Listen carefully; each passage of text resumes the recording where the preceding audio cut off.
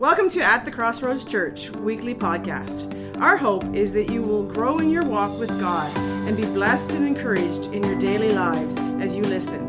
You can visit us at our website at atthecrossroads.ca. Amen. Great job, Melanie. Thank you so much. Amen. Yeah, like this morning we didn't have enough volunteers, but we ran the service successfully. And it's because how many know we need a break, right? So we're all taking breaks and enjoying our summer. So remember, say 10 o'clock next Sunday, okay? If you come, you get the benediction. If you come at 11, you get the end. That's about it. So, amen. Well, Father, we thank you for your word today, God. We thank you that you're speaking to our hearts. You're transforming us by your word. We ask that you'd speak to us today in Jesus' name. Amen. Amen. So I preached out my voice in the first service. We'll see how we do here. So today I want to talk about faith over form. Faith over form. As I've been praying this week and spending time in the Scripture, God has just been opening up the Word and really speaking to me. So I want to share that with you. I think in these end days that it's important that we return back to the simplicity of the gospel, which is faith over form. We're going to start in Galatians chapter 1, verse 6 to 8. And Paul is speaking to the churches in Galatia, which is a region. It's not a town or a city, it's a region. And there's many towns in Galatia. And he's speaking to them he's a little concerned about something. He says here in Galatians chapter 1, verse 6 to 8, he says, I marvel that you're turning away so soon from him who has called you in the grace of Christ to a different gospel. This is something that is causing Paul to marvel. He's amazed. He's scratching his head going, why are you turning to a different gospel? He says in verse 7, which is not another, but there are some who trouble you, and they want to pervert, they want to twist the gospel of Christ. But even if we or an angel from heaven preach any other gospel than what we have preached to you, let him be accursed. And then Paul, of course, he quotes that a second time because it's a serious issue to change the gospel. And Christian denominational groups have used this verse to attack other Christian groups and say, well, our theology is right and yours is wrong, so therefore, you know what? You are preaching another gospel. But how many know it's important to come back to context? What is happening historically? What's happening in the church? What is specifically being spoken of? And what's happening in this city here, or in this region, is there's a religious group called the Judaizers who began to teach. They were teaching a theology that was incorrect. They began to teach, that the Old Testament laws were still binding upon Christians. They reasoned that God's promises only extended to the Jews and that the Gentiles must be circumcised before they could fully experience salvation. They didn't deny that faith in Jesus Christ was necessary, but they taught that it was inadequate. They believed that people needed to add to their faith observance of the law. So you could imagine like what that altar call would look like. Come to the front and you confess the Lord as Savior and you will be saved. And oh, by the way, men, we'll have you come over here on this side. Like Paul is marveling. He's like, what's going on here? He's trying to figure out what they're thinking, what's going on in their heads, because Paul was teaching that salvation was by grace through faith alone. Say alone. And we see in Ephesians chapter 2, verse 8 to 10, it says, God saved you by his grace when you believed. When did he save you? When you believed. And you can't take credit for this. It's a gift of God. All right? Can't take credit for it. Salvation is not a reward for the good things that we have done, so none of us can boast about it and say, you know what, I go to church every Sunday, I pray a lot, I fast, so therefore, I'm good. That's an insult to the grace of God. For we are all God's masterpiece. He has created us anew in Christ Jesus, so we can do the things that God has planned long ago for us to do. And so God himself has created us new, and he has good works for you and I to do. But there's nothing we can do except believe in the finished work of the cross and put our faith in the power of the Spirit and the Word of God to transform us. Okay?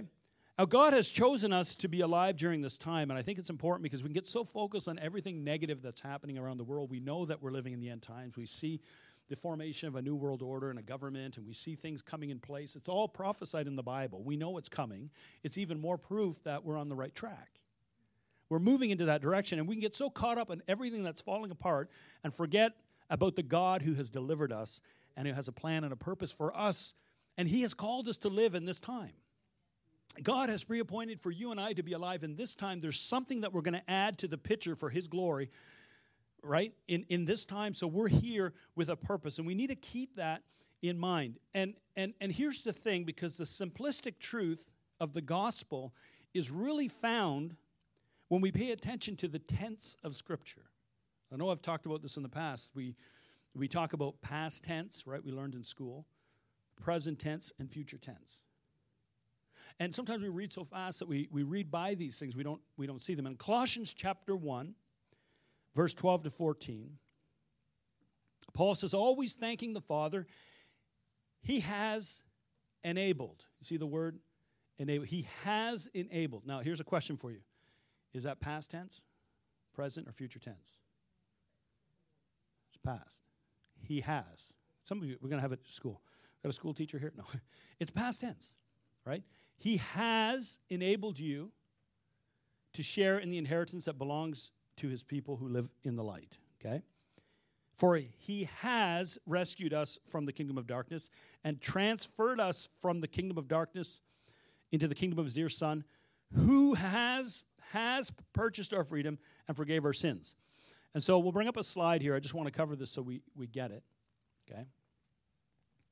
That God has, the gospel is what God has done for us. He enabled me to share in the inheritance. He has rescued me from darkness. He transferred me into his kingdom. He purchased my freedom. He forgave my sins. So many times as Christians, we look to the past and say, well, my past is dark. But we forget about the past when we gave our hearts to Christ and he did a work in us. How many more that he has transformed us. And so we'll go to the next slide, and this is unfortunately how a lot of us Christians think. We think he is enabling me to share in the inheritance. And we understand that we're walking out our salvation. But we can almost have this idea of that he's enabling me to share in the inheritance. So I got to work this thing like, I got to pray more, I got to read more, I got to do more, because if I don't, I'm not going to have a great inheritance. He is rescuing me from darkness. I'm still struggling. We have a mindset that we're being purified, and we just don't trust that it's already been done. He is transferring me into his kingdom. He is purchasing my freedom. He is forgiving my sins. Okay? And so we move everything to future tense instead of leaving it where it belongs in the past. It's a finished work of the cross. How many hear what I'm saying? Okay? And the problem is when we look at everything as something that God is doing, right? It creates a hope in us instead of faith. Faith is it's already been done. And I trust in the promises of God. All right? Now, these teachers that Paul was dealing with thought that Paul was trying to make the gospel more attractive to the Gentiles by removing God's legal demands. However, God himself did remove the legal demands, as we know from Scripture. If we go to Colossians, go with me to Colossians chapter 2.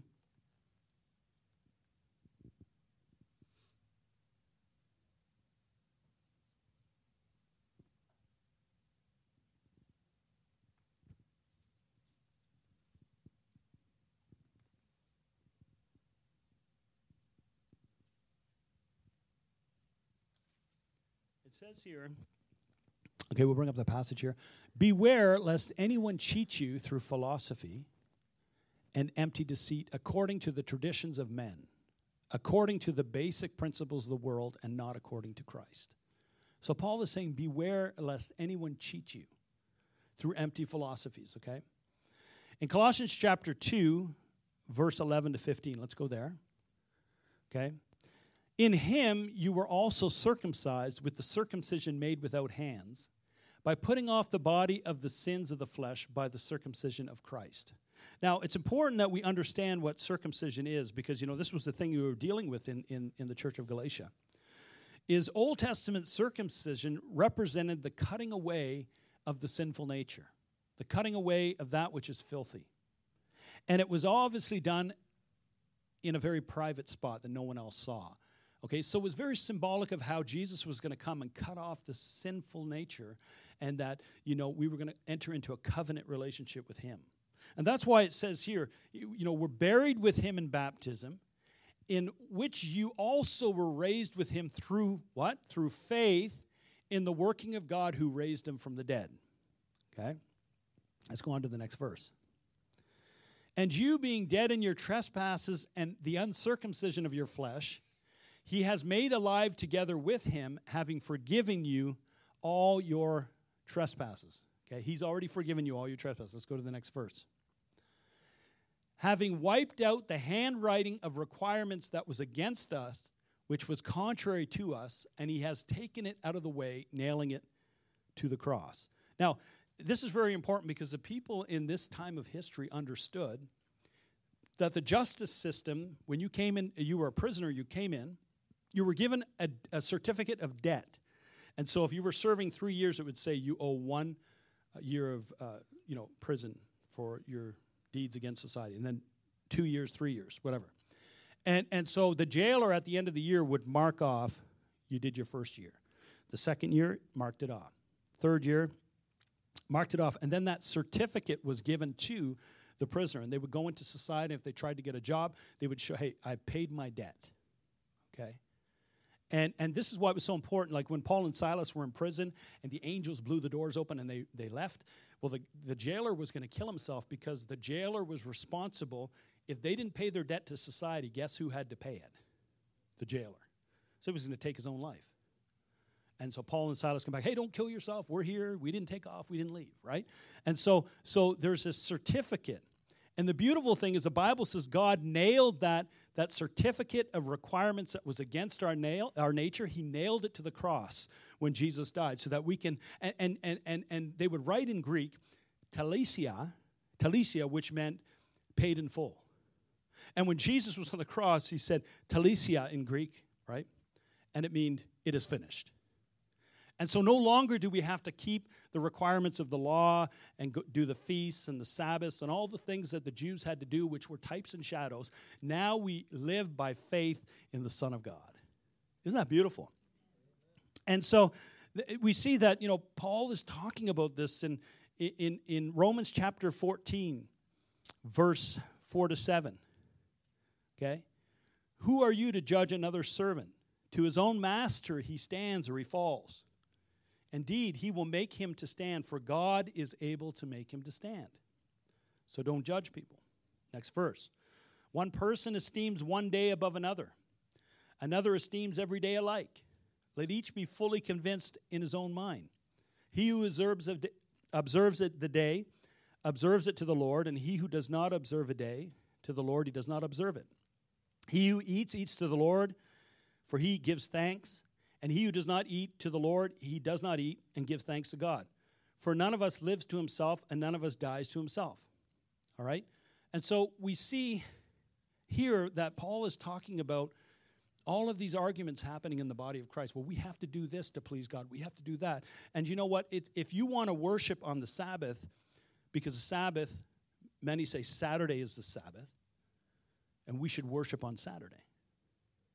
And it is true that Constantine introduced worship on Sunday. It was never introduced, but it doesn't matter because I observe every day alike because Jesus is the Sabbath.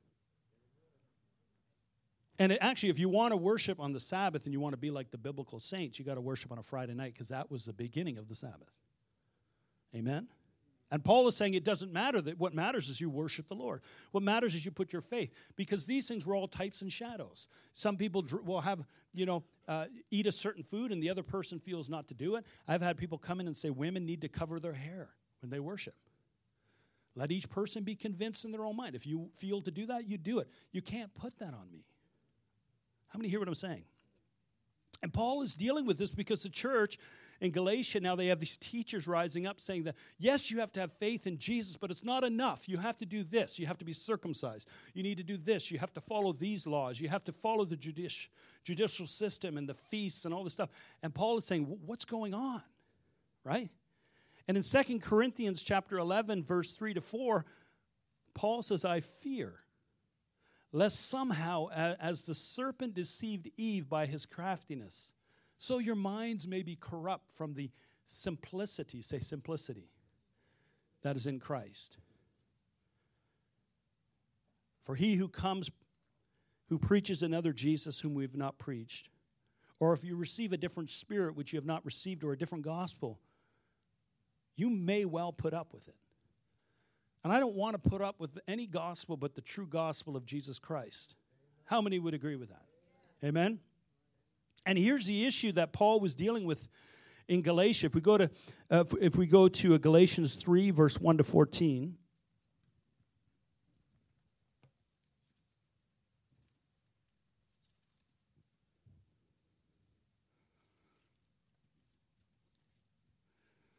Paul says, "O foolish Galatians, who has bewitched you? Who has put a spell over you, that you should not obey the truth, before whose eyes Jesus Christ was clearly portrayed among you as crucified? This I only want to learn from you. Did you receive the Spirit by the works of the law, or by the hearing of faith?" In other words, did you receive the Spirit when you started trying to obey all the laws and the commandments and the ceremonies and the feasts and the circumcision? Did you receive the Spirit? Because you know what happened in the Old Testament? In the Old Testament, the only person that could hear the voice of God for the nations was the prophets. And so the prophets would hear the word of the Lord, and they'd walk into the city, and people's knees would begin to have fellowship one with another. They'd be like, "Oh my goodness, the prophet is here." And we don't know if it's good news. We don't know if it's bad news. We don't know what's coming, because they could not hear God for themselves. But the beautiful thing is, when we receive the Spirit, in the book of Acts, it says, "Your sons and daughters shall prophesy." In other words, they're hearing the voice of God. You're going to dream dreams. You're going to have a connection with God Almighty yourself. Every person who will accept the Lord will be able to hear the Lord for themselves. What a beautiful thing. And Paul is saying, listen, this is the whole purpose for the Son of God to come, is to bring the Holy Spirit so that you can hear God for yourself and you can have a relationship with God. But what you're doing is you're going back and trying to keep all of these shadows and types and figures as if that's something special. How many see that? Are you so foolish having begun in the Spirit? Are you now being made perfect by the flesh? Have you suffered so many things in vain, if indeed it was in vain? And you know what? I don't think there's anyone here who's going to run out and get circumcised, okay? But we have our own issues. Are we getting into a place where we move to works Christianity so that we're focusing so much on what we can do for God or how we can better our lives, and we get away from just trusting in the simplicity of the finished work of the cross and giving God glory and thanks and worship for what He's already accomplished? We get so caught up in what we can do, and we lose the passion that we had. We remember the time when we first gave our heart to Jesus and the life came in, and the power of God delivered us from darkness. And I don't know about you, there was a time in my life where I walked out of a room feeling like I was a newborn child. All my sins washed away. It was a miracle of God, and I had peace for the first time. How many experienced that? And we begin that way, but somehow the serpent comes, and like he beguiled Eve, he begins to say, you need to work this thing out. You're not good enough, and you need to pray more, and you need to do, and all those things are good. We want to grow, but that's not the focus. The focus is that Paul is saying, you were hearing the word of God by faith, putting your trust in the power of God to deliver you, and now you're moving into legalism. That's what he's saying. And then we see here, of course, as we read on in Galatians, which I think we should probably do a study on as a church at some point, because it's a very powerful book. But as we go through Galatians chapter 3, Paul is saying we're justified by faith, not by our works. And then he talks about the law and how the law brought a curse. In verse 13, he says, Christ has redeemed us from the curse of the law, having become a curse for us. For it is written, cursed is everyone who hangs on the tree. And why was he cursed? That the blessing of Abraham might come upon the Gentiles in Christ Jesus. Well, what is the blessing of Abraham? And what is this blessing that we're going to receive? And he goes on to say here that we might receive the promise of the Holy Spirit through faith. And all I'm saying is that I think God wants us as a church and as a people to begin to come back like little children and put our faith in His Word, put our faith in the power of His Spirit, and not in our own performance. Amen? Because it's by the power of the Spirit. And I believe that we tend to move from power to structure. How many know structure is good? But we can put that before power. I believe God wants us to trust in His power, the power of His Spirit for our supply, not in what we can do. And I believe it's the only way we can move forward as a people. Amen? Now, in Numbers, if we go back to Numbers, is everyone okay? Following me okay? All right. I said to my wife, I said, I hope this message isn't too deep. Is it too deep? You guys like the deep end? Okay. We like the deep end. We'll stay there. Go deeper. Here we go. Numbers chapter 13. Because it's always been, God's heart has always been, He wants a people to trust Him. Because you know what? You can say, I could tell my wife every day, I love you, honey. I love you, honey. I love you, honey. And then one day she goes, where's my debit card? I took it because you've been overspending. I don't trust you. I can tell her I love her all I want, but if I don't trust her, I'm sleeping on the couch. Like, what an insult, right? To say you trust somebody and you love somebody, then you don't trust them. And this is what God was dealing with the people of Israel. He's doing miracles. He's delivering them from the hand of Egypt. He's doing all these miracles to help bring them out of bondage, and they didn't trust Him. And it's an insult, right? And in Numbers chapter 13, the Lord spoke to Moses saying, send men to spy out the land of Canaan, which I'm giving. I'm giving to the children of Israel. So God is telling Moses, I'm giving the land to the children of Israel. From each tribe of the fathers you shall send a man, every one of the leaders among them. So there's 12 tribes. So Moses gets up in front of Israel and he gives this speech. Guess what, guys? The Lord is giving us the land. So I want one leader from each tribe to go, and we're going to go into the land. We're going to spy it out. Okay? And so 12 spies go out. Okay? Verse 3 says, so Moses sent them from the wilderness of Paran according to the command of the Lord. Now, a wilderness speaks of an uncultivated place. So many times as believers, we feel like we're in an uncultivated place in our life. We feel like we want to get to a better place. We want to get to our promised land. We want these breakthroughs in our life. But we don't know how to get it, and we really want it. And many of us can relate to this. We want to get to the better place, okay? And God wants to supply for His children the promised land. He wants to give us the blessing. So the spies were sent out, and they returned, and this was their report. Numbers chapter 13, verse 27. And they told him and said, we went to the land where you sent us. It truly flows with milk and honey, and this is its fruit. And so they came back with these big grapes, as you know, big clusters of grapes. Okay. Nevertheless, the people who dwell in the land are strong. The cities are fortified, very large. Moreover, we saw the descendants of Anak there. These Amalekites dwelled in the land in the south, and the Hittites and the Jesuites and the Amorites dwell in the mountains, and the Canaanites dwell by the sea along the banks of the Jordan. Okay, so they're beginning to give a negative report. They're saying, this is the problem. There's giants in the land. There's issues in the land. So they're starting to build up some fear in the hearts of the people. And then Caleb quieted the people before Moses and said, let us go up at once and take possession, for we are well able to overcome it, okay? And so what we see here, okay, is we see Caleb's response is he has an overcomer's attitude. He has unshakable faith, because in his mind, him and Joshua, they heard Moses say, the Lord's giving us the land. And they were like, hallelujah, it belongs to us. God's already given it to us. So we're going to spy it out. We're going to have a strategy. We're going to come back. We're going to take the land. Why? Because God says we can do it.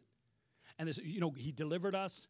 He took us through the sea. He parted the waters. He did miracles to deliver us from Pharaoh. He's going to do it. And they're all excited because their eyes are on the voice and the promises of God. But the other leaders were looking at the people. They were looking at the circumstances. They weren't in faith. They were looking at the problems, all right? And the 10 spies complained, and we see here in Numbers 13:31, go there. And the men who had gone up with him said, "We are not able to go up against this people, for they are stronger than we." You know what? I hate to break this to you, but the devil is stronger than we. That's why he had to deliver us from the kingdom of darkness and transfer us into the kingdom of his dear Son.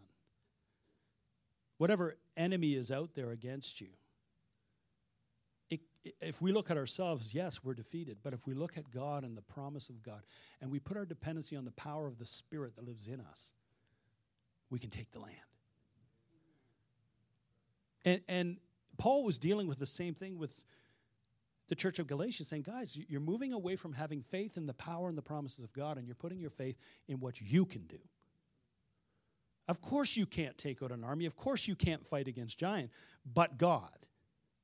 And 2 of the spies put their faith in God, and 10 of the spies put their faith in themselves, and because of that, they could not enter the promised land. Now look at what the people began to respond in Numbers 14. So all the congregation lifted up their voice and cried, and the people wept that night.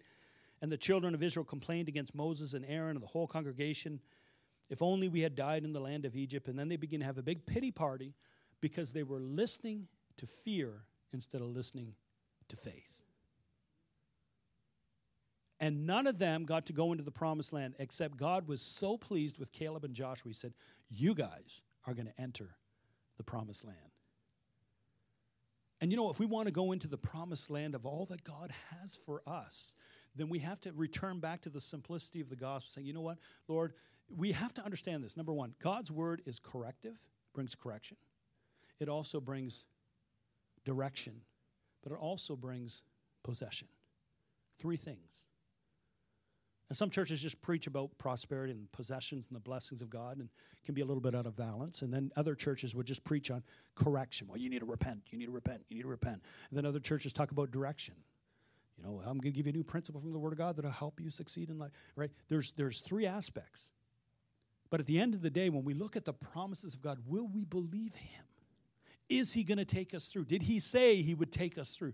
Then we put our faith in that, and we say, Lord, your word says it. Your word says by Jesus' stripes I'm healed. I choose to believe it's real. Your word says that I prosper in all things and be in health. I choose to believe it. And I thank you, God. But in myself I can do nothing, but I put my faith in the power of the Spirit that's been given to me. Not in anything that I can do. All right? Like we do the highway to wholeness because we want to help you understand how the enemy comes to visit with thoughts. Right? But you already have authority over him. You're already walking and you're standing and holding ground for what Jesus has already done for you. Isn't that good? Okay? And so let's move on here and we'll finish up. The people were so upset with Caleb and Joshua because what Caleb said here is very important. And we're going to look at that here and then we're going to close up.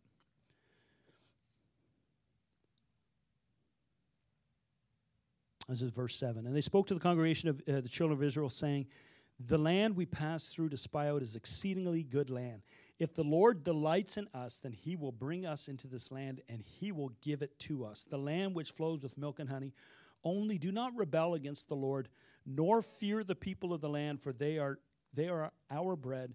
Their protection has departed from them, and the Lord is with us. Do not fear them. Isn't that awesome? And then verse 22, because of the men who have seen my glory, God is speaking, and the signs which I did in Egypt and in the wilderness, and I have put me to the test now these 10 times. In other words, I want them to have faith in my power, but they won't. And have not heeded my voice, they certainly shall not see the land which I swore to their fathers, nor shall those who rejected me see it. But my servant Caleb, because he has a different spirit in him. And that's my prayer, God, is that we as your church, we would have a different spirit in us than what we hear around us. That yes, though it's dark, and yes, we're going through issues and struggles, and we're walking this thing out, we have a different spirit. We believe, God, that you're taking us through. We believe that you appointed us to be here. We believe that you're going to get all the glory through this. He had a different spirit, and he's followed me fully. I will bring into the land where he went, and his descendants shall inherit it. And you know what? Paul is dealing with this with the Galatians. He's saying, guys, wow. Let me just finish one thing. I don't know if I read this, but I just want to read this to you in Galatians. We'll go there.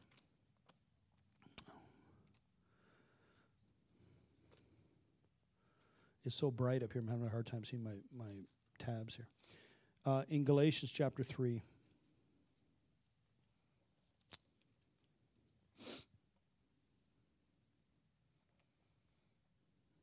I know I said this, I just want to repeat it here. That the blessings of Abraham might come upon the Gentiles in Christ Jesus, that we might receive the promise of the Spirit through faith. Our faith is in the Holy Spirit who comes and does miracles and changes and transforms us. And I don't know about you, but I really want to move back to a place where the simple gospel is my faith is in the power of God that has delivered and is delivering me, not in my works. Amen? So if you're in this place and you just really sense that God spoke to you in this message and you're saying, you know what, I want to return back to that place of, you know, as important as all devotion and spiritual growth and all those things we do, they're very important, but it's kind of taken the place of your simple faith and the power of the Holy Spirit. And you just lift your hand and let's just, I want to pray for you. If that's you in this place, just lift your hand. We're going to pray.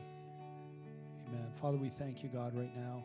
You see every hand raised. You see every heart, God. And Lord, we just want to have the faith of little children. We want to return back to that place of our first love and do our first works of just getting so excited like little kids at Christmas when we hear of a miracle or a touch of God in the life of someone. We are so dependent on your finished work and the power of the Spirit that works in us to bring about the change that we can't do in ourselves, God. Without you, we're like Paul. We're the chief of sinners. We have nothing. But because of in you, we can do all things. We're new creatures. We're transformed. Let us, like kids, be excited about that again. Just renew that right spirit in us and that childlike faith in us, God. The simplicity of the gospel. And we thank you for it. In Jesus' name. And everybody said, amen. Amen. Amen. Well, praise God. Got some coffee available. I want everyone to say 10 a.m. next Sunday, okay? Blessings. Bring a friend, yes. Thank you for listening. We hope that you enjoyed our message. If you are in the Quinte West area, we would love to have you visit us on Sunday morning at 24 Dundas Street West, Trenton, Ontario. Check out our service times on our website at atthecrossroads.ca.